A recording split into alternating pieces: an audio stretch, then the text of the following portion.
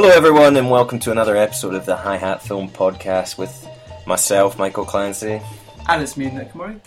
How you doing, Nick? I'm great, I'm loving that new music. It is jaunty, it's got me feeling chipper. Isn't it good? It's a good fun. Yeah, aye. It makes me want to, go riding a penny farthing down a cobble street or something. Oh, that's how I got here today, so I'm 2 for 2. Oh man, I'm jealous of you.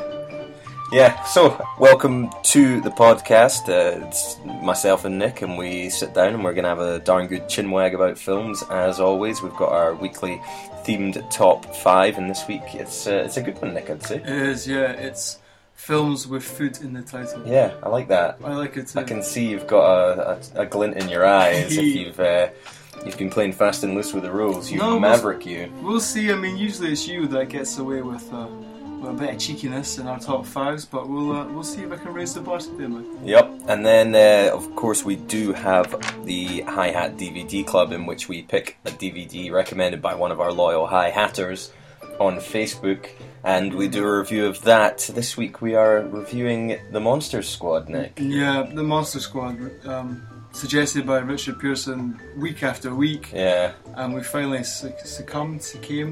I can't wait to talk about this film. Yeah. Yeah. It's an interesting piece. Absolutely. And we'll also be doing a review of our films of the week. But first of all, we have our talking point. The Hi-Hat Film Review with Nick Murray and Michael Clancy. And so, for this week's talking point, usually we pick a subject that we can just have a bit of a debate about. This week's subject's a bit more of a serious matter. The world of acting and cinema was rocked by the untimely passing of Philip Seymour Hoffman, who passed away on the 2nd of February due to a drug overdose. And we are a podcast that like to have a bit of fun, and we kind of poke fun at films as well as, try and cast an analytical eye over things.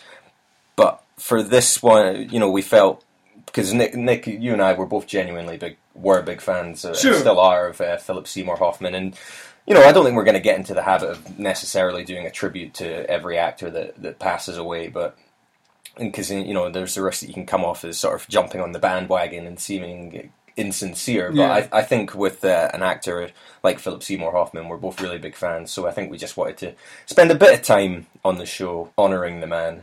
And we certainly don't want to dwell too much on the circumstances behind his passing, and more celebrate what was an undeniably brilliant career. Absolutely, Michael. So I think I first became aware of his work when I saw Boogie Nights, which to my days is still one of my favourite films, and he was in a kind of supporting role as Scotty in that film, and it's a couple of scenes where he really shines, and I was taken by this actor in this film because he was not a Hollywood hunk. Mm-hmm. He wasn't very charismatic in that way. The character was very introverted and was handled very well by Hoffman, and it got me interested in him, and I followed some of his other work, and he comes across as a very versatile actor. Yeah. Able to lend himself to very different parts across his career, and he's been able to shine as a leading character and stealing scenes as a supporting actor. Mm-hmm.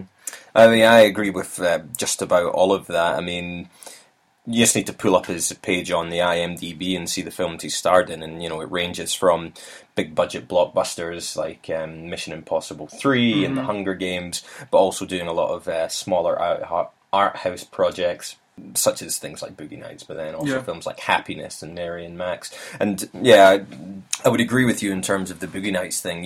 He's obviously very capable in a leading man position, in a leading man role, despite not being blessed with your typical movie star good looks. But as part of an ensemble, he always drew the eye to him. I think, like he could be given a really small part in a film, in like a big ensemble piece in a multi-strand narrative kind of film, but he always made sure that he was this unmissable presence. If you look at roles in things like Magnolia and Boogie Nights and Happiness, in The Big Lebowski, even these are varying degrees of the size of the roles and the impact in that film, and they're understated roles in large casts, and characters that could have easily been lost in the shuffle, I think, in terms of the grand scheme of the films, and yet he made you notice them. Yeah, And I think Scotty from Boogie Nights is a great example of that, and also his role in Magnolia.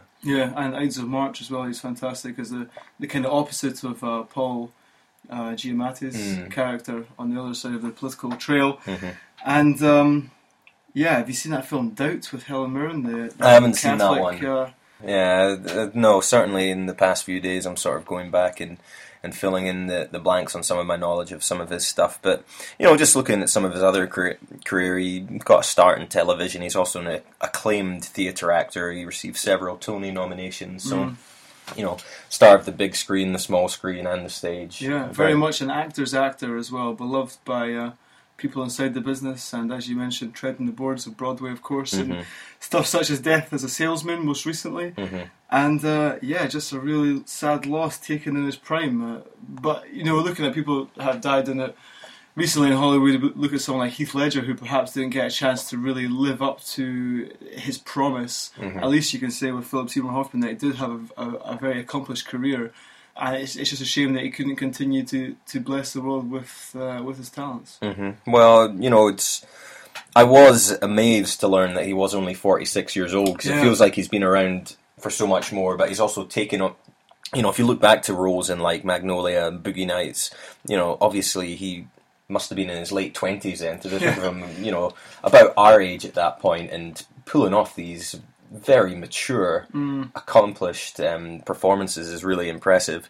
The career speaks for itself. 2005, he was awarded the Best Actor Oscar award for his role in Capote as Truman Capote, and I don't think that's a great film by any stretch, but it's certainly a great performance and a worthy award for him to win, and that's one of those examples of where an acting performance kind of overpowers the film, and he was an actor who was capable of giving those performances. And I think, for me, perhaps his last great role was as Lancaster Dodd in The Master. I don't know if you caught that one, where he's...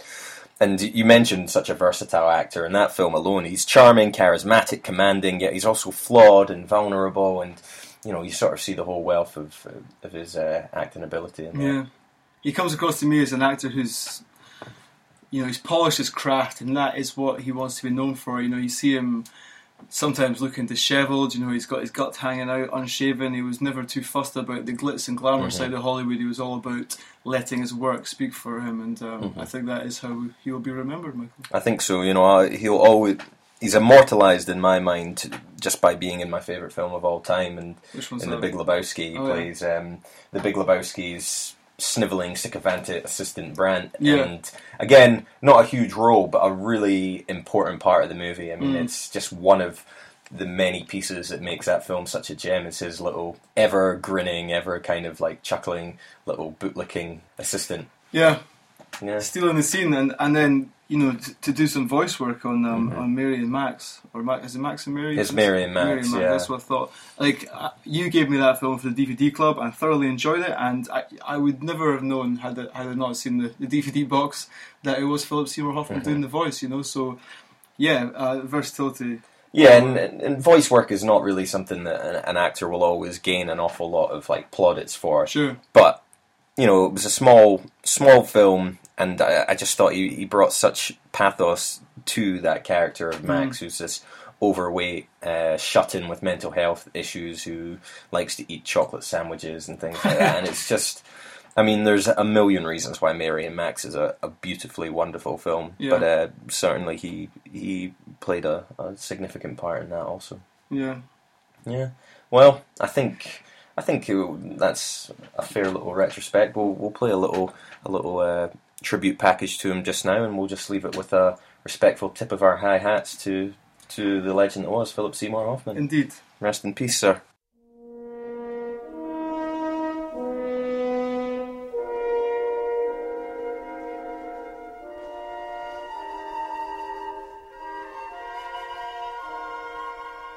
If you're going to be a true journalist, a rock journalist,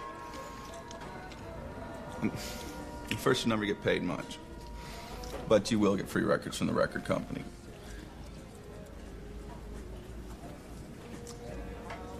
There's fucking nothing about you that is controversial, man. God, it's gonna get ugly, man. They're gonna buy you drinks. You're gonna meet girls.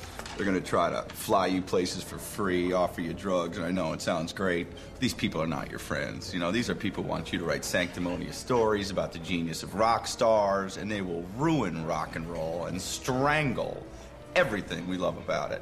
You know, because they're trying to buy respectability for a form that is gloriously and righteously dumb. You know, and you're smart enough to know that. And the day it ceases to be dumb is the day it ceases to be real. Right? And then it just becomes an industry of cool. This is a study. As you can see, the various commendations, awards, Jeffrey citations, Lebowski. honorary degrees, etc. Very impressive. Well, please feel free to inspect them. Oh, no, I'm not really... Oh, please. That is the key to the city of Pasadena, which Mr. Lebowski received 2 years ago in recognition of his various civic, that's the Los Angeles Chamber of Commerce Business Achiever Award, which is given, not necessarily given every year, given only when there's a worthy somebody. Is this him with Nancy? Yes, indeed. That is Mr. Lebowski with the First Lady, yes. It was taken when Mrs. That's Reagan... Lebowski on the left there? Yeah, of course, Mr. Lebowski on the left. So he's a handicapped guy? Mr. Lebowski is disabled, yes.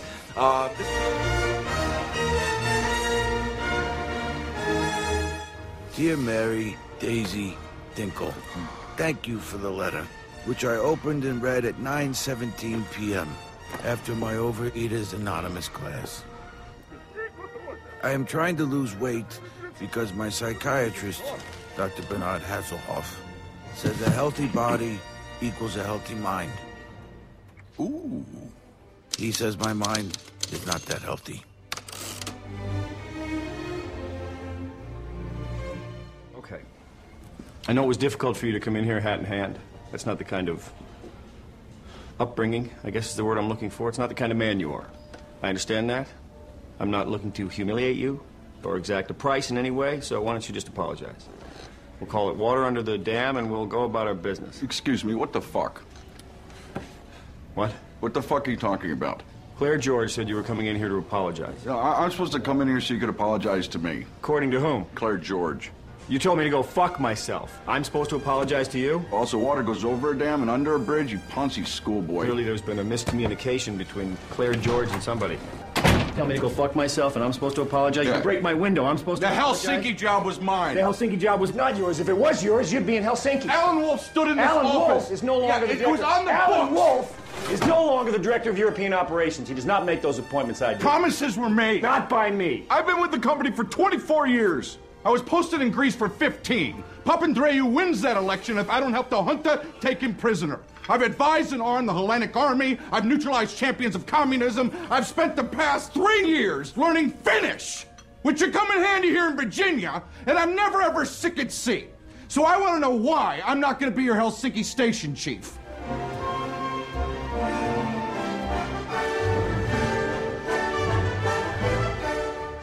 There's not a word or a sentence or a concept that you can illuminate for me. There is one singular reason I keep coming here. Truly. November 14th, 1959. 3 years ago. 3 years. And that's all I want to hear from you. This is absurd. Do you know what absurd means? I'm ready. I have a plane to catch.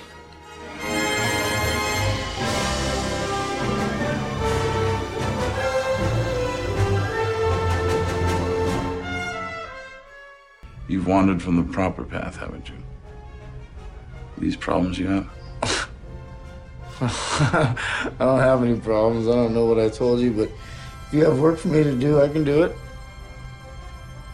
You seem so familiar to me. What do you do? I do many, many things. I am a writer, a doctor, a nuclear physicist, a theoretical philosopher. But above all, I am a man. Hopelessly inquisitive man, just like you.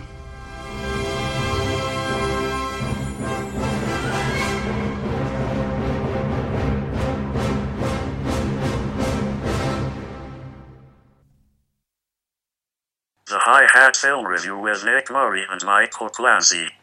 Okay, doke, so moving on to our films of the week. Do you want to get the ball rolling on this, Nick? I'd love to, Michael. My film of the week is directed by a Frenchman known as Frank Kaufman, and it is Maniac from 2012. Jolly good. Now, this film is a brutal slasher remake of the 1980 cult film of the same name. Now, for me, I liked Lord of the Rings, but I did think that Frodo could have done with a bit more edge. Yeah. And in this film, we see Elijah Wood's star as Frank Zito, an introverted young man who is damaged by the recent death of his mother, who was a mannequin restorer, who also moonlighted as a prostitute, as you do. And he finds it difficult to develop relationships with women, and ends up brutally killing them and scalping them, and stapling their bloody, hairy scalps to his collection of mannequins back at the family store. So, not your usual Elijah Woods kind of film, you know. He's not really known for the darkness, but it's a real interesting piece, Michael. I would dare say, is he channeling a bit of his, I can't remember the name of the character, but his role in Sin City, yeah. Possibly, yeah. It's even more unsettling than that character. Really? Oh boy. The real grit of this film comes from the innovative point of view filming that it takes on. Now, this is the really unique thing about this, and where everything is seen from Frank's point of view, with internal monologues, dream sequences, and only fleeting mirror shots helping to develop this dark and troubled character. So we really don't see Elijah Wood in it that much, apart from these fleeting shots, as I mentioned. As you can imagine, this was very difficult to achieve, with Woods working a very different style of acting, almost like a voice acting job, but working very closely with the director of photography, Maxine Alexandra, on this film. And as you can imagine, he's standing right behind the camera, so there's scenes where Woods is washing his hands with steel wool, and one of the hands is his hands, and the other hand going around the camera and all the stuff they're using is a body double's hand. So he's washing his body double's hand like it's his own hand, and it all comes together very well. It's a very intense film, as you might imagine from this, and fans of cult slasher films will recall the 1960 British thriller Peeping Tom. That followed a similar premise, with a serial killer using a portable camera to capture his victims' gruesome final moments. Yes. So, I don't know about you, but I don't find Elijah Woods as a very physical threat. His big eyes and schoolboy frame don't represent danger. And so most of the development of the character is achieved through ADR, which is additional dialogue recording, Michael. Very, very good. For those in the business. Yes. And spare us your techno chat. I know.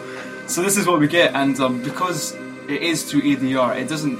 His voice and his thoughts are not in the scene, if you know what I mean. Yeah. It's almost like the viewer's been granted access to these intimate thoughts, and it's not like you've been welcomed into this arena with his mind. It's like you're trapped in it with him, and it's very claustrophobic, and it is very unsettling. It really helps to develop the character.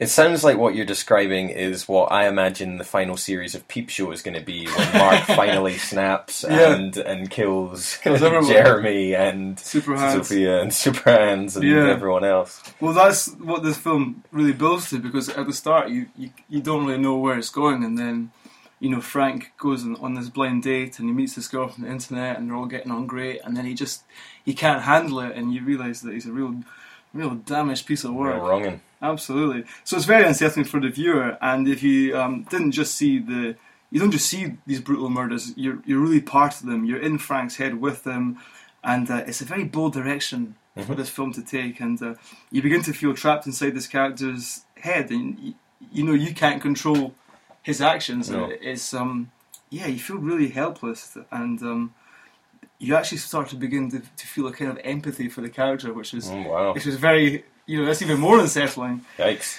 So from a horror fan's point of view, this is a psychological, shocking, gory, explicit film, and has an exhilarating and haunting conclusion. Definitely Woods' most interesting and more dark projects to date, and it's a grisly B-movie throwback that really sticks with you, Michael.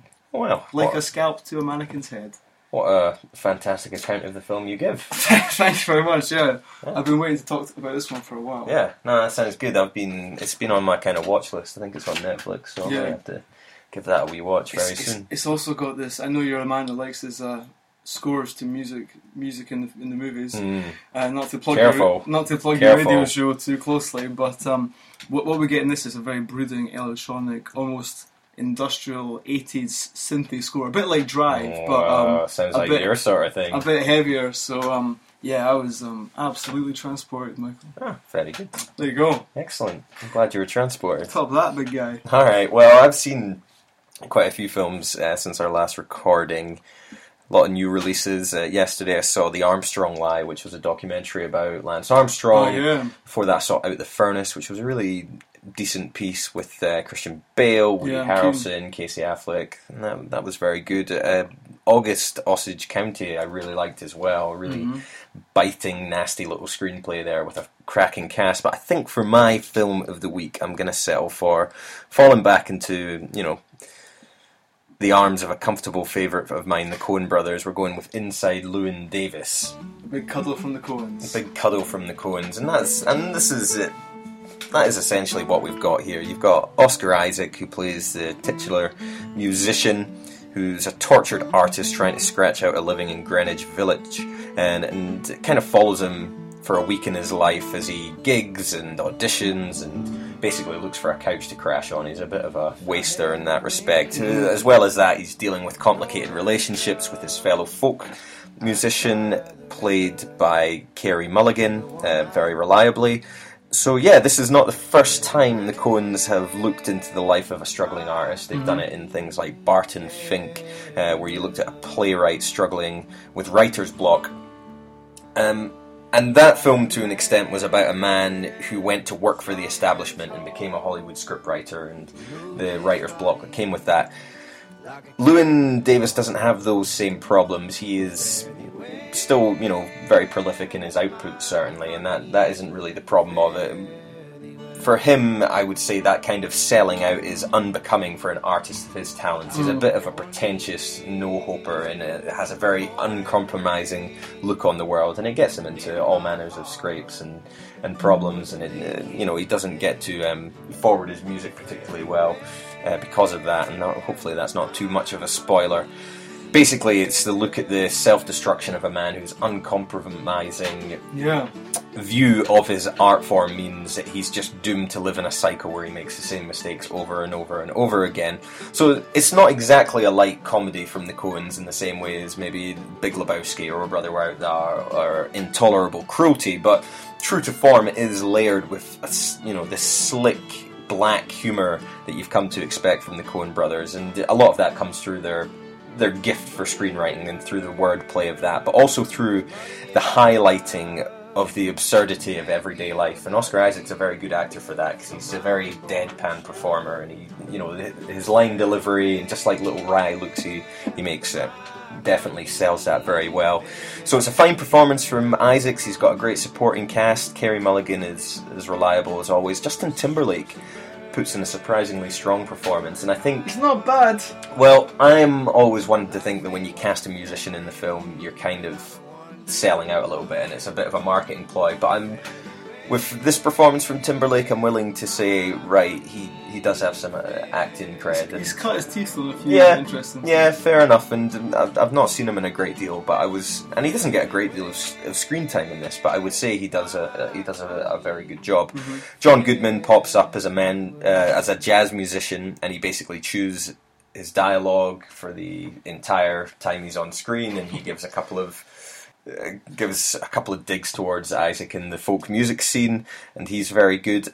And at the heart of it, obviously, is the music. The Coen brothers, when somebody performs, you don't just get like a little bit of the song, or you don't get like a montage where it's like intercut with other things going on. When somebody performs, they perform the whole song, and you sit and you're an audience member and you watch all of that.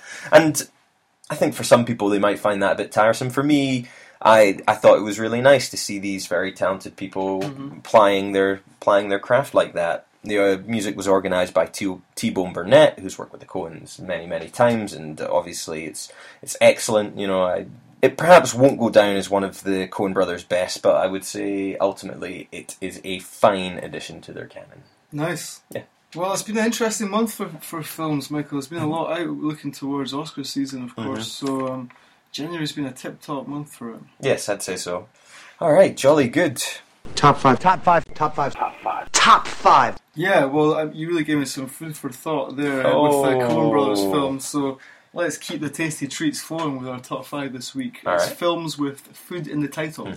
Okay, now you're looking quite smug there. You're happy with your top 5 this week. Yeah, sometimes we sit down and it's a bit of a struggle. I know you had a bit of a hard time with the multi-strand narrative last time. Less said about that, the better, I think. I've had some rough ones with 1985 I didn't really enjoy. So, Yeah. no, this is a good one. I think we had a good, strong list. And the discussion on Facebook led to many a food-related film pun. Yeah, which, can't get enough of them. Yeah. I've got insatiable appetite for puns. I actually purged a little bit too much on the food-related puns. Did you? Yeah.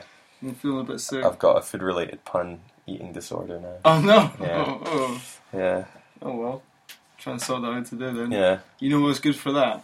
To What's settle your stomach. What's that? It's a nice vine-ripened tomato. Right. And that leads me on nicely to my number 5. You are the master of these links. Of the segues. It's the Attack of the Killer Tomatoes from 1978.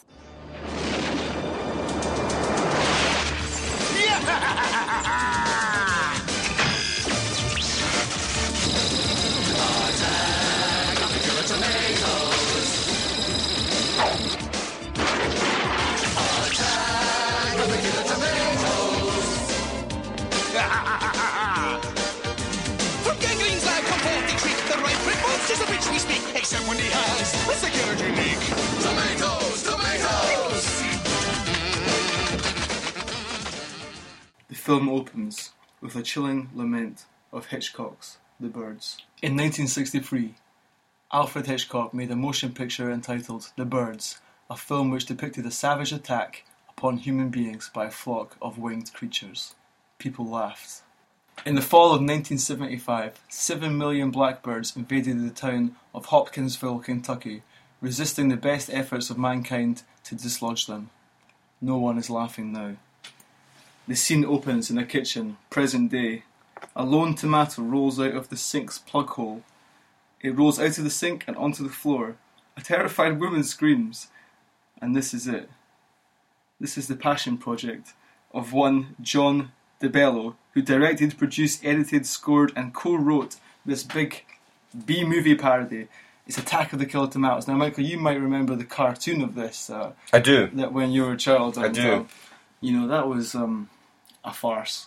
It was like the Little Shop of Horrors. They got a kind of Saturday morning Fox Kids TV remake, and for me, this film is a lot more chilling than the obvious hilarity of Little Shop of Horrors. Now we have these tomatoes bouncing around. They're all different sizes. We have the small household tomatoes, let's call them, and I don't even know how they would kill you, but apparently they are. And then you've got these huge tomatoes rolling down the street, bouncing, crushing people, eating people. We have sounds awful. Yeah, and this DeBello, this is obviously his vision. For some unknown reason, these tomatoes have become animated and self-aware and revolt against humankind, as so often these objects do when they become animated and self-aware. We've seen it in Terminator. We've seen it in Little Shop of We Horrors. don't need more examples. We don't, no. One example is fine. Okay. So, these tomatoes can strike any way, any time, whether it's a straight-up mugging and mauling, or in a swimming pool, seen parodying Jaws, we see, or unsuspectingly drinking one of them in a glass of blended tomato juice. Oh dear. These tomatoes will get you, and they're nasty customers, basically. Right. I don't have much more to say about it. There's a helicopter crash in the film, which actually was a real crash. They were filming a helicopter, it was meant to land, and something happened, it ended up crashing. The pilot was okay, but they ended up just using it as well. And it's all good fun until we destroyed the tomatoes at the end, and then we found out there's the rise of the carrot men at the end. Sounds dreadful. So you may think that this is a bit of a crap film, but I disagree. I haven't seen it. I couldn't possibly. It's absolutely comment. terrifying, and it's made my top 5 for that very, very reason. Jolly good. Yeah. Well, my number 5 is perhaps, on a similar scale of wackiness. It's a 2009 film from Sony Pictures Animation. It is Cloudy with a Chance of Meatballs. Yeah, see, this is a straight rip-off of Killer Tomatoes. Well, says you. Featuring a all-star voice cast of Bill Hader, Bruce Campbell, James Caan, Andy Samberg, Mr. T, and for making her first ever appearance in one of my top 5 films, Nick, Anna Faris. Love Anna Faris. Yes, Listen to the smell. You can actually hear me smiling, can't you? So it's about up-and-coming scientist Flint Lockwood, who is voiced here by Bill Hader. Looking to make an impact on his hometown Swallow Falls, he invents a machine that turns water into food, which he catchingly calls the Flint Lockwood Diatonic Super Mutating Dynamic Food Replicator, or the FLDSM DFR for short.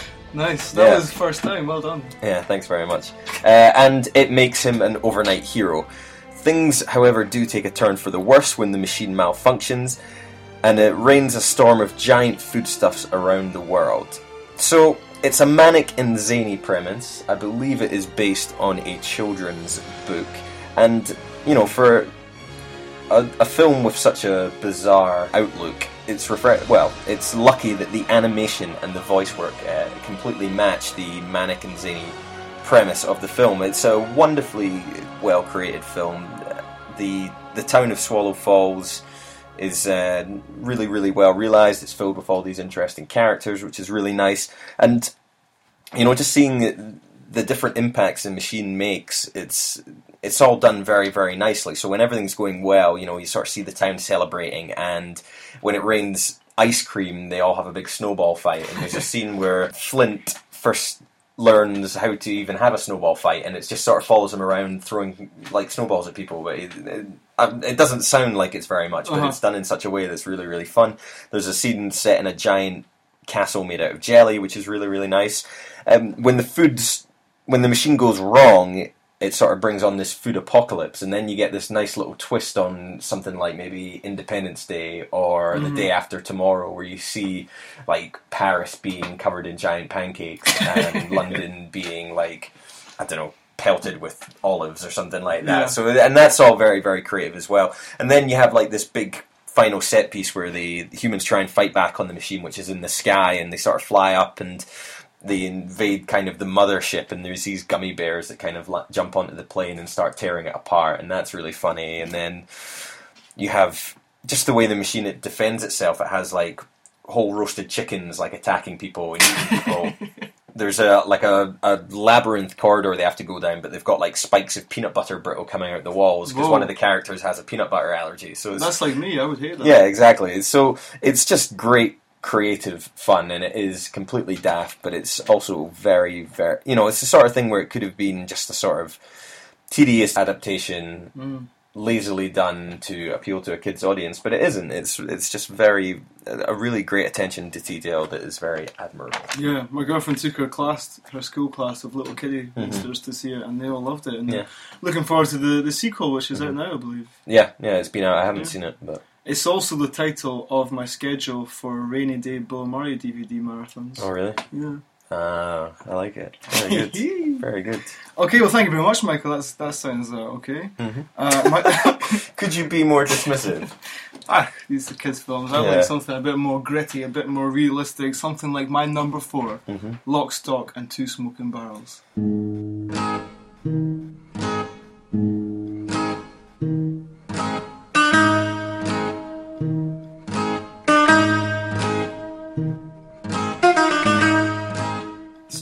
Stock. Stock is a food type. Kind of. It's a foodstuff. Alright. So this is from 1999. It was Guy Ritchie's directorial debut with the crazy Cockney crime caper. How's that for alliteration? And caper. You got a caper. I got a caper. It's a caper, so more food stuff. Even better. Yeah. 4 friends. I mean, it doesn't matter what their names are. I think it's like so personal. I mean, they're essentially the same character here. I know Jason Statham plays one of them. Turkish. No, that's a different film. I know.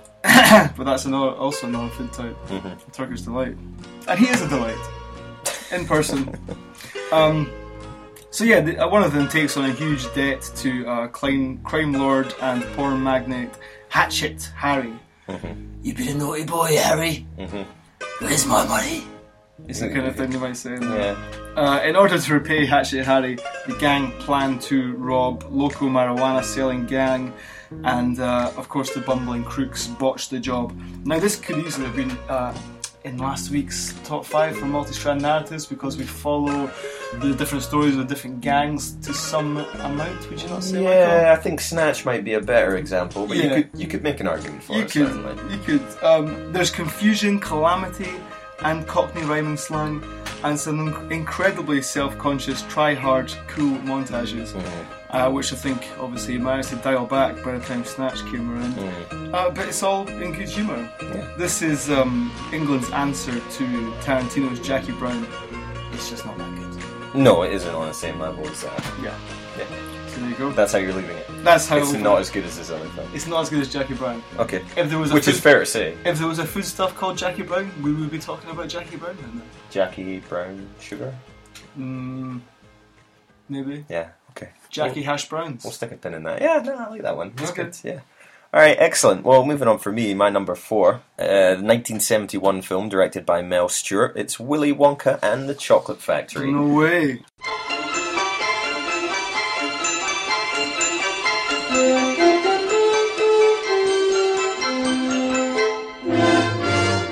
Not to be confused with the Tim Burton abomination of a few years ago. Yeah, with Charlie and the Chocolate Factory. Charlie and the Chocolate Factory. This is the original version of the adaptation of the great Roald Dahl young children's novel, in which a young boy, Charlie Bucket, he's a commoner, he's a pauper, he's not a kid of wealth by any means. He wins a much sought after golden ticket which allows him a guided tour of the mysterious Wonka chocolate factory, which is conveniently located in his hometown. No, right, despite this being a worldwide competition. From there he encounters the mysterious owner of the factory, Willy Wonka, and goes on a tour with other ticket winners, and hilarity, calamity, mayhem ensues. Are they really winners though, Michael? Are they really winners? Well, that is a good question. For me, it's just a magical film. I think the songs are on point. You know, there are a fair few musical numbers in there, and I for one, really enjoy the scene where Grandpa Joe gets out of bed and dances around. Oh yeah. Even though, you know, you could make an argument that he's been lying in bed for the last however many years while his poor daughter works his fingers to the bone. Yeah. And then all of a sudden, oh, what's that? Free ticket to a chocolate factory. Sprightly. Wow. Dancing in the bed sores right off his butt. Exactly. The factory is also absolutely magical. You've got like that chocolate room where they go into where just everything is made of some kind of sweetie, and I just remember seeing that as a kid and being like, that is the coolest room in the world. And apparently the reactions from that scene were completely genuine, because it was the first time the young child actors had seen the set, so I think that's fantastic. You've got the Oompa Loompas as well, which are great because they're actual actors, and their song is quite good and they're memorable, and it's not some kind of CGI mess where it's just one person. And what I really love is just how the cast are 100% committed. You've got Gene Wilder, who's just this kind of, you know, he's a bit whimsical, he's a bit magical, but he's also a little bit on the nasty side. Yeah. The scene set in the tunnel when they're going down on the boat. Oh my god. Apparently he was so convincing in those scenes that the young actors got quite scared and they thought that he was actually starting to go mad from the tunnel. So, that's how committed he was. But the kids are great as well. Charlie is not infuriating, which is a trap they could have fallen into. He's cute as a button. And, you know, it's a film that has gone on to influence popular culture pretty much to this day. You know, you've seen episodes of Family Guy and Futurama have based themselves off it. 30 Rock did a little parody of it with Kenneth playing that Slugworth character, and he looks the spitting image of him. Oh, really? And of course, most famously, the opening song, The Candyman Can, it's inspired the 2000 multi-selling album by Craig David, Born to Do It. Are you serious? Yeah. Okay. Yeah. Well, you would know, being such a big fan. Yep. Oh, very good, Michael. Well, moving on. I'm just going to cleanse my palate with a glass of milk from 2008. You son of a... Yes, Segway Master strikes again. Sean Penn. Yes. Shawnee Penn, friend of the show. Good egg all round. Spoke about him at length in 21 grams last week. You sure did. And at length is what we call Naomi Watts' his nipples, of course. Yeah. You have seen this film, you do remember it. Yeah, I've seen this one. Very good. So Shawnee Penn depicts the last 8 years of the life of Harvey Milk, the heroically tragic politician and gay rights activist. In 1977, Milk made history as the first openly gay person to be voted into public office, and is a true hero of human rights. And this is a big responsibility for the filmmaker to take. It could quite easily have been one of these American daytime TV biopics, with everyone kind of phoning it in, but with Sean Penn in the title role and director Gus Van Sant, this performance really elevates this biopic into something special, as Penn gives a detailed portrayal of this charismatically unlikely hero. So we have support from James Franco as his gay lover, but everyone else is completely eclipsed by Sean Penn's powerhouse performance. And if you've not seen it, get to see it now. And vote Milk. Right, jolly good. Let's just say it's a story about the power of the individual against hatred and bigotry, Michael. Alright, let's say that. That sounds great. Sounds dead smart in that. Okay. Yeah, very good. Number 3 for me, 2005 film from the director that brought you so many great Twilight films, David Slade. It is Hard Candy. Oh, I've done this one before. Have you? Yeah. Hard Candy, or as its working title was, Snip Snip. Yeah. So this is basically a two-hander. There's nothing funny about that. That's a legitimate term. Okay. This is a two-hander starring Ellen Page and Patrick Wilson. Teenage girl Haley meets up with an older man who is seemingly grooming her for an inappropriate relationship. Then, when they return to his home, however, it becomes clear that Haley is the one who is in control. Alright, Nick, so what I want you to do, if you can, is access your brain memory banks and forget Juno with her borderline infuriating pseudo-intellectual nonsense. It's done. Forget Inception, where Ellen Page walked around just like as a human Basil exposition, because this is by far and away Ellen Page's best performance to date. The command she has in this film, she has such confidence, such self-assurance in what is a very, very challenging role. She's playing this 14-year-old girl who is sort of turning the tables on this predator. What I like about it is there is an ambiguity to the film. You never quite know who the characters are, and you never quite know all their motivations, and I quite like that. Well, we were talking a bit about doubt earlier with Seymour Hoffman, and this film, the character that Patrick plays, the photographer that is... You may or may not have desires on this young lady. We're never quite sure until just towards the end what his real motives are. And it plays out like a kind of modern day cat and mouse film. And you're quite right. It's definitely her best role to date. I'm glad it's not called Snip Snip, because that's just weird. Kind of belittles it. Yeah, but fans of live castration will enjoy this film. Yes. Yeah? Yeah. I think that's fair to say. Yeah. It's a niche market. The Hi-Hat Film Review with Nick Murray and Michael Clancy. Well, I'm hopping mad, Michael, as you can tell from the steam coming out of my ears, because this is my number 2. Right. And I had a whole lovely thing written out that was going to set the scene, and you have poo-pooed all over it. Oh. I'm going to just hit the reset button here, so hi-hatters, forget everything you just heard from that nonsense talker, and picture the scene.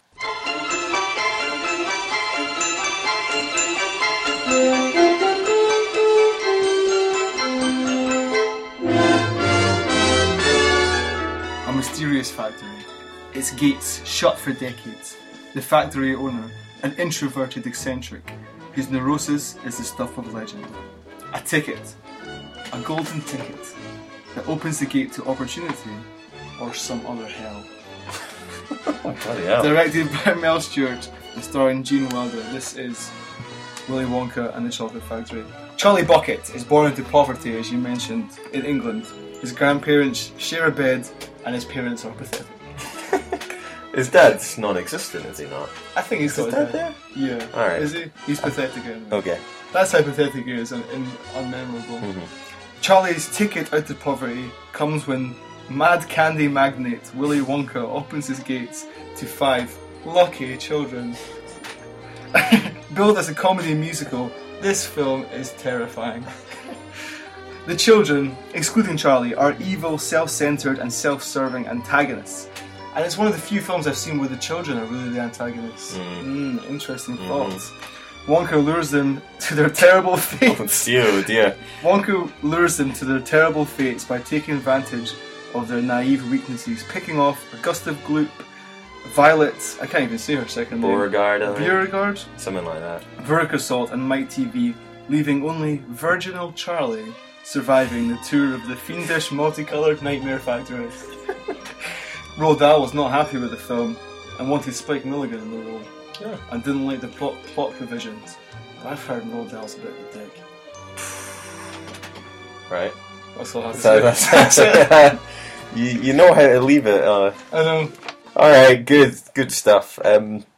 Number 2 for me, obviously I think in the last episode I waxed lyrical about 12 Years a Slave, directed by Steve McQueen. This is his the film before that came out. It is Shame. What? So what's the food type in this? Shame. Shame. Spell it, mate. S-H-A-M. Oh, ham. Yeah. Are you It's got serious? ham in there, eh? It's got ham in there. It's like a ham sandwich. It's got ham in the middle. It's got ham in the middle. Yeah.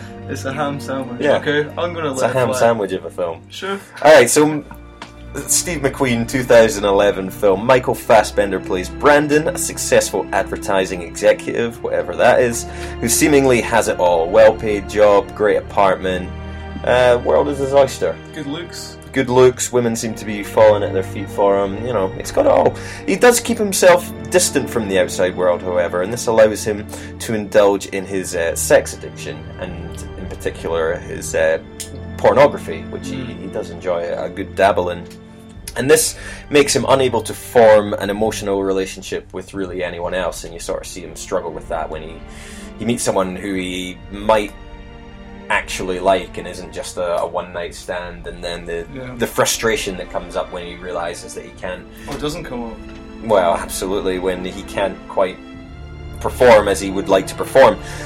Steve McQueen is obviously a very talented director. This is his second feature film. He was also a Turner Prize-winning artist, which you may or may not have known. Yes, and there have been suggestions from some of his critics in the past that he's a director that puts style over substance, when actually he's a director that marries the two of them absolutely beautifully, I think. That's what I'd say. And he does that.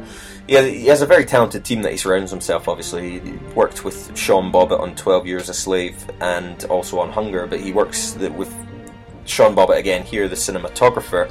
And I did allude to it in the last podcast. He makes this film really cold and clinical in appearance. Its apartment is all very meticulous, and it's all kind of futuristic, no personality, like a show home, basically. You know, the home of the future that you might want to see. It's not dissimilar to the apartment in Hard Candy, I think. No, exactly. No, I that did occur to me when you mentioned that. And it's a world that matches the character of Brandon perfectly. Who, you know, he's a character who on the surface looks perfect, but in reality he is a very damaged person who's being eaten alive by this addiction. There's a scene when it all sort of comes to a head. There's this scene where he first of all goes to a club and he tries to chat up a girl, and he ends up getting in a fight with a girl's boyfriend, and he ends up going to a gay club and he gives that a try, and then he ends up, I think, visiting prostitutes. And it's kind of depicted as, you know, here it's a sex binge in the way that, you know, an alcoholic might go on a drinking bender where, you know, you start off in a pub and then you move on to a club, and then by the end of the night you're just going wherever you can get your hands on any kind of alcohol. Yeah. So I think that's very well realised as well. So obviously sex addiction is a 21st century kind of addiction. It's a new one here, but it's and this is one of the first films I feel has really brought it to light and kind of showing the very damaging side that it can have. Well, the way that Fassbender plays it is just so miserable. Mm-hmm. There's no enjoyment No. in it. It's just so clinical Just and does it. horrible, Yeah. and, you know, impersonal. But yeah, a great film. And you know, speaking of addiction, it's good to see people showcasing this, and we spoke about how 12 Years a Slave was a great responsibility to take on that topic, and he really did this a great service. So plenty more of that, please. He's going to be a real big contender in the future, isn't he? Oh, absolutely. Well, fantastic, Michael. Well, that was nice. I'm moving on to something which is a difficult topic for me because, as you know, I am a tangiphobic. I have intense fear of oranges, and I always have done. So for me to go through the motions like this for this film is going to be tough. So help me through it if you can. I'm here for you. It is A Clockwork Orange. From 1971, Stanley Kubrick's dark masterpiece of a hellish dystopian future where lethal gangs terrorise the night. Isn't it, though? So Malcolm McDowell stars as Alex, a young, complicated man who likes classical music, rape and violence. And milk. Yeah, he drinks a bit of milk. But not Harvey Milk. Not Harvey Milk. I don't think he's into it for that. He'd probably beat up Harvey Milk for being gay. Yeah, probably. He and his heartless cohorts go on binges of crime, eventually going too far and ensuring Alex's incarceration. Yep. And this is the second part of the film. The first part of the film is really setting up this lifestyle, this world where these guys live in, and it's quite playful. I think the first half, I'd say, from a kind of sick point of view. Yeah, from a very sick point of view, you could say it's quite playful. I think it is quite playful. We have a great kind of sped up montage scene with him, having a threesome with two young girls that he meets at the music store to, an electronic Beethoven piece, which is quite comical, and that's a nice romp.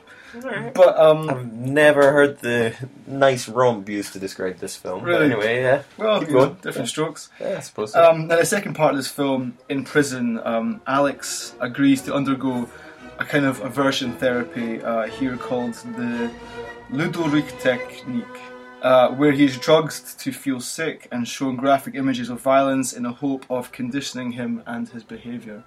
And this is a real tough watch, Michael. You've seen it when he's got his eyes pulled open and he's seen all these crazy scenes of animal cruelty and war and violence, and it's not nice. It's not as much fun as the first half of the film, I think. But what we have this throughout, we have this very strange, unique narration through a kind of Russian-influenced English called Nadsat, created by the author of the book Clockwork Orange, Anthony Burgess, and it's kind of like a mix of like Russian. Anthony Burgess. Burgess, yeah. Burgess, yeah. Burgess. Yeah. Well, I'm giving him a fancy name. Burgess. Mr. Burgess. Pretentious. But he brings in this kind of Russian and Cockney rhyming slang kind of thing, which makes it just that little bit more haunting. And it makes it more unsettling and very unfamiliar. It's a very kind of strange world that they create with this, with their dress and the way they talk and the way they address each other, and the very instant violence. There's that scene where him and his droogs are walking down beside the canal, and he just decides that it's time to take charge of the gang again. Smashes one of them in the balls, kicks Dim into the river, and then goes to help him out and cut his hand open. And it's just very instant, shocking violence, and it's gone down as a cult classic because of all these things. Yep. On top of all this, we've got this very chilling score. I mentioned it's like classical music given a very tinny, eerie electronic makeover, which transforms classic pieces into something very sinister. Banned for years, linked to murders across the world. Yeah, video nasties. Yep, it's got a very dark legacy of violence, censorship, and oranges. So there we go. Trifecta of evil. For me it is, yeah. Ah, jolly good. Yeah. Sounds like a hilarious romp. It is a romp. I'd like to see a remake with Anna Faris. I bet you would. And Adam Sandler.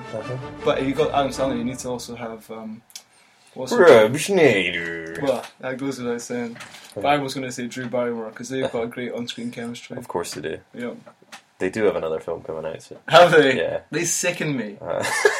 Drew Barrymore was so promising for so long, and Adam Sandler is just like a big, bloated, dead weight pulling her down into the dirty garbage smells. There's a tangent and a half. Well, there you go. Alright. Okay, number one for me in films with food in the title, it is The Wind That Shakes the Barley. Nice. Because barley's a food in that. Yeah, I know. Yeah. Directed by Ken Loach from 2006. It's a sympathetic look at Republicans in early 20th century Ireland and two brothers who are torn apart by their anti-British rebellion. Or so at least it assures me on the IMDb. Okay. Because I don't like to plagiarise. Sure. But that synopsis came from then. That's so you have Cillian Murphy playing Damien O'Donovan, and a great turn from Paddy Delaney as his brother Teddy. And it's just a remarkably well-told film. It's like the best kind of historical films that are telling you an important part of history. You know, they're giving you a history lesson, but it's by telling it through a personal story to provide like the bigger picture to it in the same way. And again, we're referring back to it that 12 Years a Slave did. You know, you're sort of seeing this important event in history through the eyes of these people. You're captivated by the big picture, but you're also sucked in by the little picture here. So, and this film does it remarkably well as well. It's really intriguing to see Damien. He's an up-and-coming, very smart cookie. He's looking to get out of Ireland. I think moved to London for a career in medicine, but he's dragged reluctantly into this war against the English. And he ends up fighting alongside his brother. And then, tragically, as you go along, after the signing of the Anglo-Irish Treaty, the brothers' differing ideologies kind of pull them apart and actually find themselves now fighting on the opposite side of the war. And it's a real tragedy. You know, that's kind of a sort of Greek tragedy of brother fighting brother through, you know, through circumstances. And it's about putting their beliefs ahead of their family commitments, because there is still a lot of love between the brothers. They just happen to disagree, and it's something they're willing to fight for and potentially die for. It's a wonderfully acted film. It's also beautifully shot. You know, there's these wonderful scenes where you've got this guerrilla army of lads in like their flat caps and carrying shinty sticks in their overcoats, sort of trudging through the mud and the heather of the Irish countrysides. And it just shows, you know, Ken Loach, he's a director that's always really great at tapping into this kind of social realism, and here he's done it in a historical context. But what it shows, I think, most for me is that Cillian Murphy is one of the most under-celebrated actors going today. I think he's absolutely phenomenal, and there is no better example of that than in The Wind That Shakes the Barley. Well done. Thanks. I've got a lot of time for Cillian Murphy. Yeah, he's cracking. Good Great acting actor. chops. Yeah. Really good actor. There you go. That's not a bad top five, Michael. Yeah, so that was our top 5 films with food in the title. Number 5 for me, Cloudy with a Chance of Meatballs. Number 4, Willy Wonka and the Chocolate Factory. Number 3, Hard Candy. Number 2, Shame. Little ham sandwich there. And then number 1, The Wind That Shakes the Barley. Very nice. Okay. I was going to see if I could make a recipe out of my top 5, but I don't know if it can be done because you can't ad-lib it, surely. I don't know. Anyway, so at number 5 we have Attack of the Killer Tomatoes. At number 4 we have Lock, Stock and Two Smoking Barrels. Yeah. At number 3 we have Milk. Number 2, Willy Wonka and the Chocolate Factory. And number 1 was A Clockwork Orange. Jolly good. So there we go, Michael. Yes. Another exhausting list, and as always, if you would like to suggest a theme for our top 5, the Hi Hat Facebook page is the place to do it. Did you have any really good ones that didn't quite make the mark? We had some great suggestions on Facebook, I think. For me, I wanted to have Porky's. Yeah. Bean. Yep. Meatballs. Mm-hmm. Super Bad. I thought that might be cheeky though, like soup. Oh yeah. Super Okay. Bad. Yeah. Breakfast at Tiffany's. Yeah. Breakfast is not really a food type though, is it? Yeah, but if you were a cannibal, you could eat someone called Tiffany. True. Yeah. And then Oh Brother, We're Out Now for broth. Yeah. Which I think would have got me in trouble with the High Hatters probably. Mm-hmm. Yeah, there was a couple of really good ones out there. Melancholia, I quite liked. I actually like that film as well.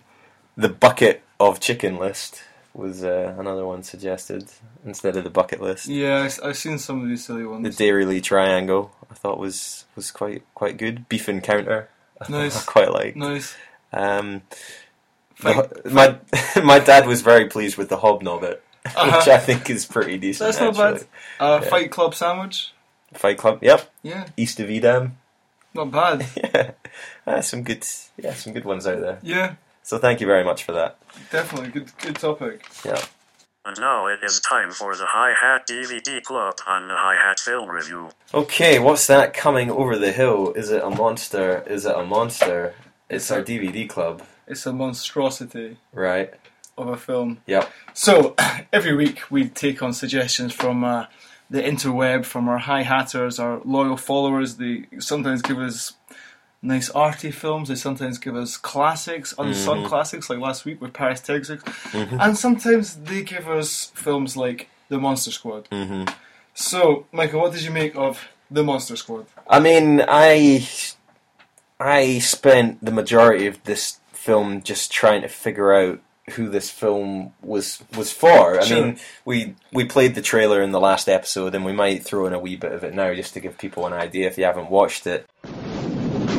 You know who to call when you have ghosts. But who do you call when you have monsters? We're the Monster Squad. What's a squad? It's like Miami Vice, I think. They're young and inexperienced. Naughty virgin. They're a bit disorganized. Monsters are not real. We don't know that, sir. 2,000-year-old dead guys do not get up and walk away by themselves. And the trailer just makes it kind of seem like a sort of kids adventure film in maybe the style of The Goonies or something like that. Yeah. And then 10 minutes in, we get a girl staked through the heart with a crossbow. We get talk of a teacher molesting some students. The kids joke about it. And then there is a bullying scene where the bullies... There's excessive uses of the word, and I don't like to use this term, but in the interest of just explaining, they use the word faggot. This is all in the first 10 minutes. Well, and I was shocked. Faggot's a food type as well. We could have worked that into. Yeah, I suppose so. And I was shocked to learn that this is actually a 15. Yeah, but why is it a 15? Why not keep those bits out and just have it as a kids' film? Well, who's watching this? Yeah. So let's just go back to the start. When was it made? 1980 something. 1987. Yeah, written by Shane Black. Yes. Who is of course known for The Last Boy Scout and the Lethal Weapon films, and most recently Iron Man 3. Yeah, so he's got credentials in Hollywood, but this film is just an absolute muddle. Yeah. It is almost like The Goonies meets Ghostbusters, but while you spent your time scratching your head at the adult themes, I was scratching my head as to what the hell was actually happening. Yeah. I was lost.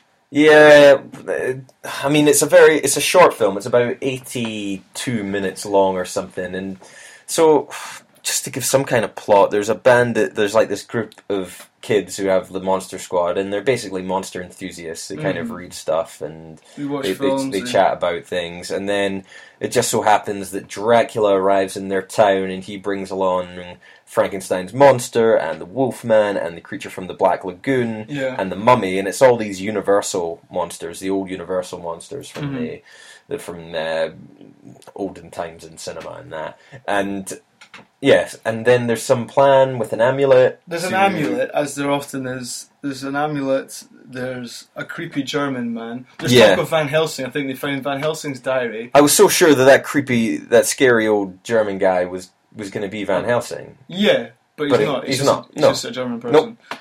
So they have to fight the monsters because they're the only people that believe in monsters. For some reason, the monsters are like sometimes in their house. There's a mummy in the closet at one point. Just cause. And it's just I don't understand what Dracula's master plan is, though. What's his deal? Well, the amulet is the only thing that can stop them. So his plan is just destroy the amulet and then take over the world. There's only like 5 of them, though. Yeah. He's Dracula, right, fair enough. He's really good, the Dracula, actually. He seems really together. He seems really on it, actually. He's the man with a plan. Yeah. Frankenstein, hopeless. Yeah. Sends them off to kill the kids. And then he just joins the kids and starts having some fun. For no reason, though. He just turns up and he's cool with them. He's completely forgotten that he's meant to kill his children, and he just starts hanging out with them. Yeah. And they have a nice 80s montage with him jumping about. The Wolfman is a normal man, and he is going absolutely berserk in the police station. He said, I'm a wolf, and he grabs a gun from a policeman. Of course, they kill him. Yeah. They shoot him, which I thought was pretty shocking. And then his body goes missing. Yeah. And no one's like, hey, you know how we like killed that guy? This is a small town USA police station. They killed a man inside the police station just so. But he was being driven in an ambulance, and then the paramedic was killed. But they never follow up like, hey, did you hear that ambulance crashed with that guy that thought it was a wolf man? Yeah. There's none of that. There's just like, oh, Yeah. well, you know, whatever, forget it. Okay, yeah. The Dracula's brides, there's a scene where he's got these 3 terrified women in a cupboard. And Yep. he's advancing on them, and you're thinking, this is crazy. This is bleak. Yeah, it's really great. Okay, there's a bit where the Monster Squad, there's a character called Rudy, who's a bit older Yeah. than the other. I have Monster Rudy Squad. equals badass. I actually really like the character Rudy. So Rudy's your typical 80s teen, cool teen, okay? He's cool, He's got a white man. t-shirt, he's got a black leather jacket, he's Yep. got shades. I can imagine him riding a huge skateboard. Yep. You know, I can imagine him carrying a boombox. Yeah. I can imagine him having fingerless gloves. Yeah. He joins the Monster Squad. I'm not sure why. He doesn't seem to have any other friends, Yeah, despite he's having this cool. He's a loner. He's a stature. badass. You're right. He's a cool 80s loner. So he joins the Monster Squad, and then there's a scene where they're tooling up to fight the monsters. Yeah. And Rudy is making Silver bullets. He's making silver bullets in school. Yeah. Okay, this boy is making bullets in school. Really good bullets as well, though. like yeah, Like- are flawless. I don't know if anyone knows anything about bullets. If your bullet's not right, your hand's going to get blown off in that gun. Yeah. So really, you know, he's like 16. But he's making them by melting spoons in a big pot. Yeah, but they're not even his spoons. They're like one of the other monster, Yeah. one of the other Monster Squad's mum's spoons, and whole her silverware drawer is just completely ransacked. Because And she's like, it's shown in a montage. yeah, and it's, she's like, where's all my silverware Oh, well. gone? Anyway, so Rudy's doing that. Straight after that, in the montage, Rudy is seen stealing an archery set from the school, Yep. a bow and arrow. Yep. And you're just like, Rudy, you're on thin ice here, mate. You are going to get expelled and put in jail for being a psycho. Yeah, he's the maverick that the group needs. So, they go through all the rules of how to kill these various monsters. You know, you need silver bullets to kill the wolf man. You need to put a stake through Dracula's heart. There's a scene where the wolf man explodes. Yeah. Now, I didn't know this about werewolves, but apparently, once they've exploded, they can come back together into Yeah, but their you human- can't blow them up with dynamite. You have to kill them with silver bullets. I've never seen this happen in a Wolfman film. Yeah. A Wolfman film. I'm Yeah. saying like it's a genre. Like there's loads of them. Yeah. So what about the Wolfman? There's a transformation scene which is It's really creepy. I actually really like that scene because he vomits up this kind of like phlegm, and then like he transforms. I think the finished project of the werewolf is crap. He looks He looks really rubbish. He's But not I got thought long that enough transformation. face. Yeah, it's a bit crap. Whereas opposed to the creature from the Black Lagoon, I thought looked really, really good. Did you? I thought that was, and he's not in it very much, but there's a scene where like he puts his like thing over somebody's face and then Yeah. just kind of crushes it, and that's pretty cool. But he gets taken out like a chump. He gets shotgun blasted by Fat Kid. Yeah, There's a okay. character in this called Fat Kid. Just, Well, he's just got so a you know, name. He's called like Herman or he's something. quite happy for his good friends to call him Fat Kid. Yeah, well, he's like the fat kid from the Goonies who does the truffle shuffle. Yeah. So he's in there. He's the one that's getting called a faggot at the beginning. Is he? Excessively. Yeah. Until Rudy comes and saves him. But to be fair, he handles a shotgun in that final Mhm. scene like a pro and just takes out the swamp beast. There was a brief second after that where I thought he was going to turn the gun on his friends. bullies. No, his bully on the bullies because it's the bullies that are Yeah, the bullies are in the comic book shop and they Yeah. won't let him in. The swamp man's advancing. He cocks a shotgun, blows away the guy, and yeah, that's the deleted scene where he Yeah. turns around and kills his tormentors and gets redemption. I feel like we're not analysing this as more, and the plot is all over the place. It kind of comes down to a big scene where there's a showdown in the town centre, and all the bad guys get sucked up into a vortex. I don't really have so much analysis when we do these like crazy ones. I just have kind of standout moments. Mhm. So for me, standout moments. Well, going back to who this film is for, I just thought that the parents of the kid actors were very, very. It was a bad judgment on their half, letting their kids in this film. There's at one point, I'm sure I might have got this wrong, but the youngest actress in it, a young girl who must be about 6 years old, she calls them all chicken shits. Okay, yeah. I think. But she gets tormented as well. What's her name again?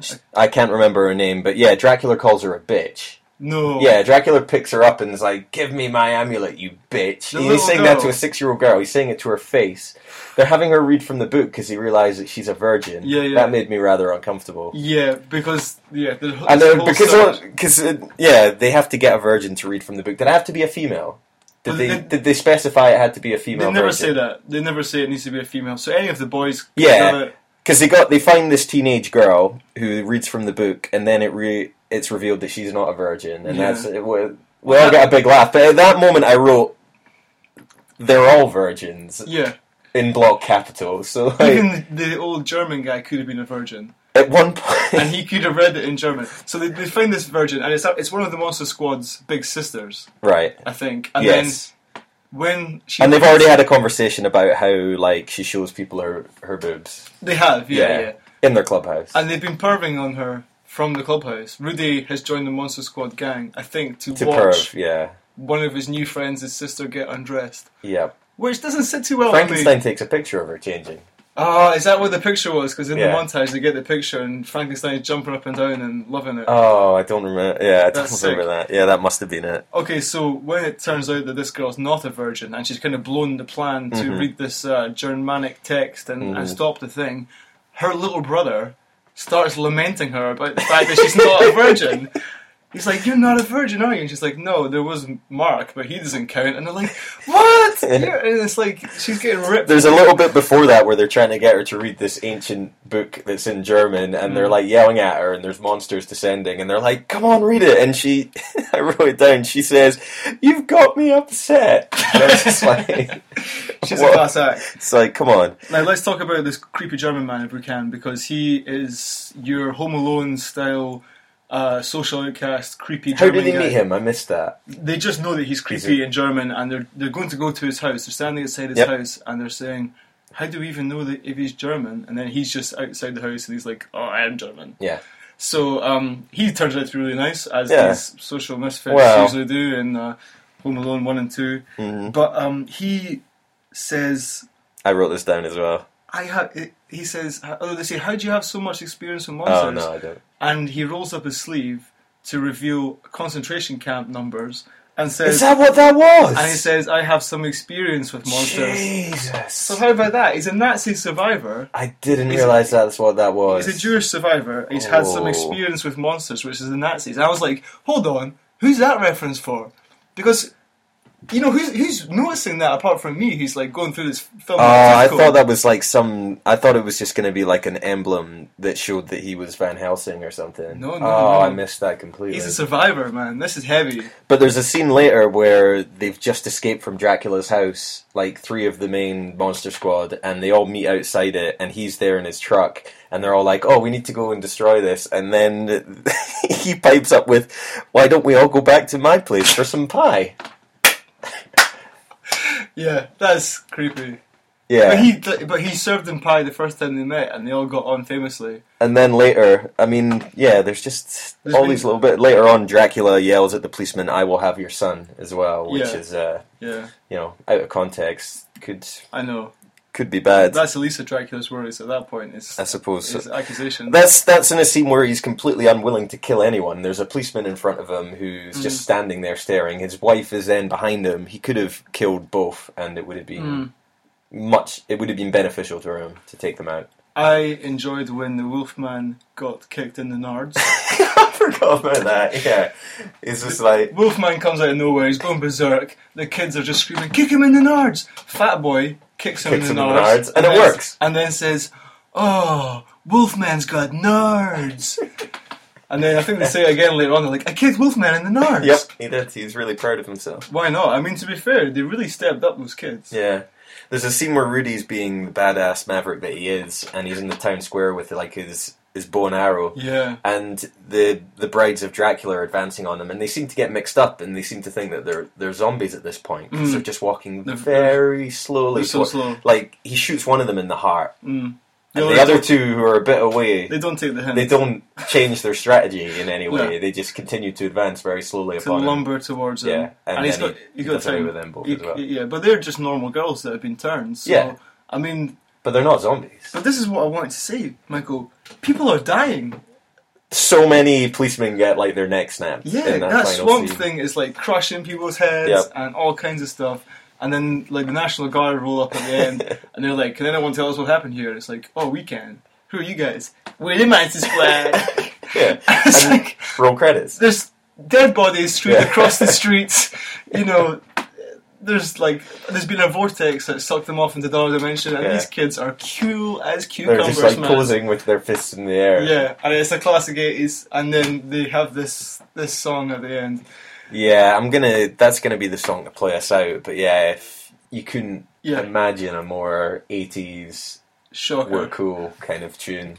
Like it puts things like the Teenage Mutant Ninja Turtles song to shame. Shamed.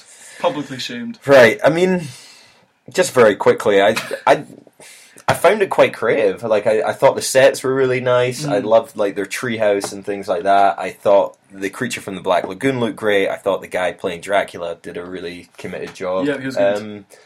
Yeah, I mean, I enjoyed it. Did you? Yeah, it was an enjoyable I didn't 82 enjoy minutes. I mean, it's completely crazy, but I thought it was awful. all right. Seriously All awful. right. Well, there we go. The high point of it for me was children using guns.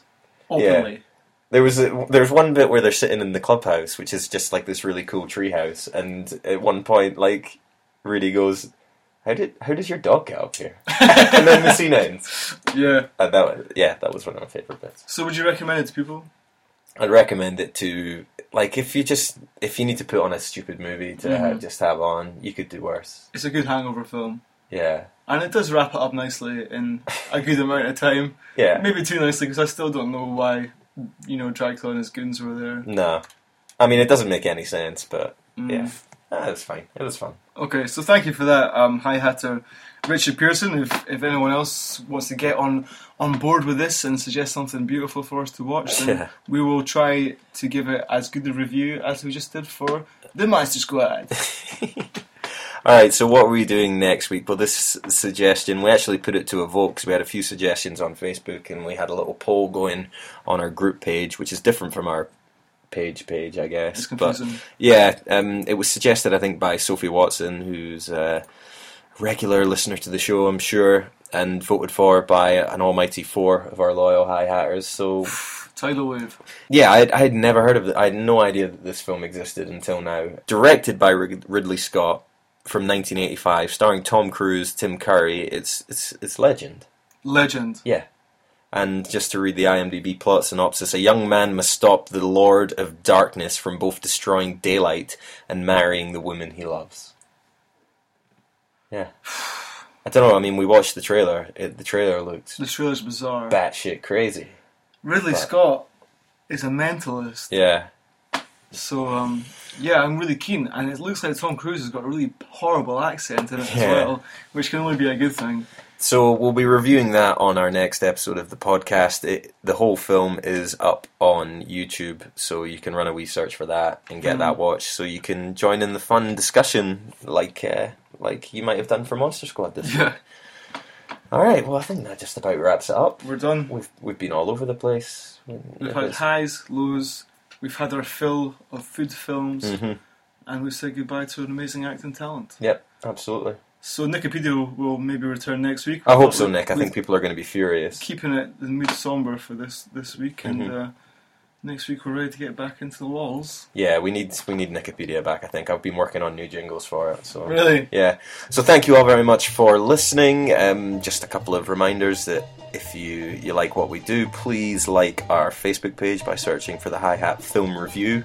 And we post up loads of discussion threads and pictures and videos and fun stuff like that, so it's a good thing to get involved with.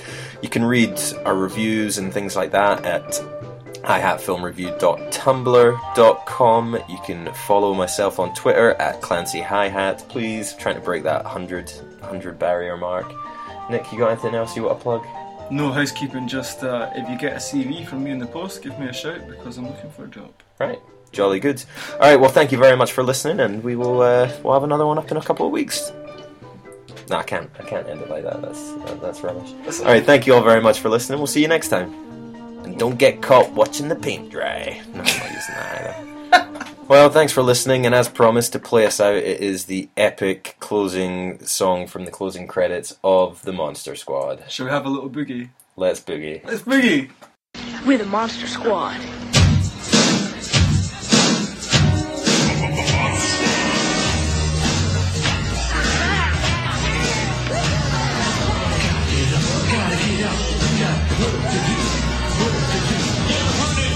In the darkest night, the forces of evil come out to fight. The amulet they must destroy, or spend forever in the darkest void. Who can stop that deadly might? Who will stand up for the right? From the mouth of babes comes dynamite. The Monster Squad gonna move tonight. First came Dracula, now the Wolfman too. The mummy and the gun are swimming in the pool. We need silver bullets, we need wooden sticks. Normal stuff won't stop because they live on hate. Speak some magic words from a virgin's lips. Baby, that'll shake and make them slip and trip. There's no turning back, gotta fight the fight. Yeah, the Monster Squad's gonna jam tonight. Monster Squad, Monster Squad, and the forces of evil better run and hide. Monster Squad, Monster Squad, and the forces of evil best beware of the Monster Squad.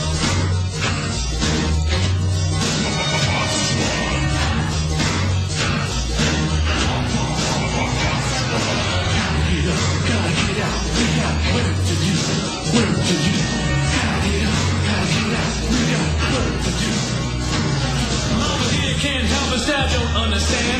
No one believe it, put it in our hands. Gotta stop those creatures, send them back to hell. Or there's no tomorrow, no sleep by the bell. There's no place to run, nowhere to hide. Now it's time to see what you got inside. No evil will escape by sight. Yeah, the Monster Squad's gonna jam tonight. This ain't Halloween or some phony deal. They be playing for keeps, they be playing for real. And when darkness spread all across the land, we're the only ones left to make a stand. We don't wanna hide with the Walking Dead.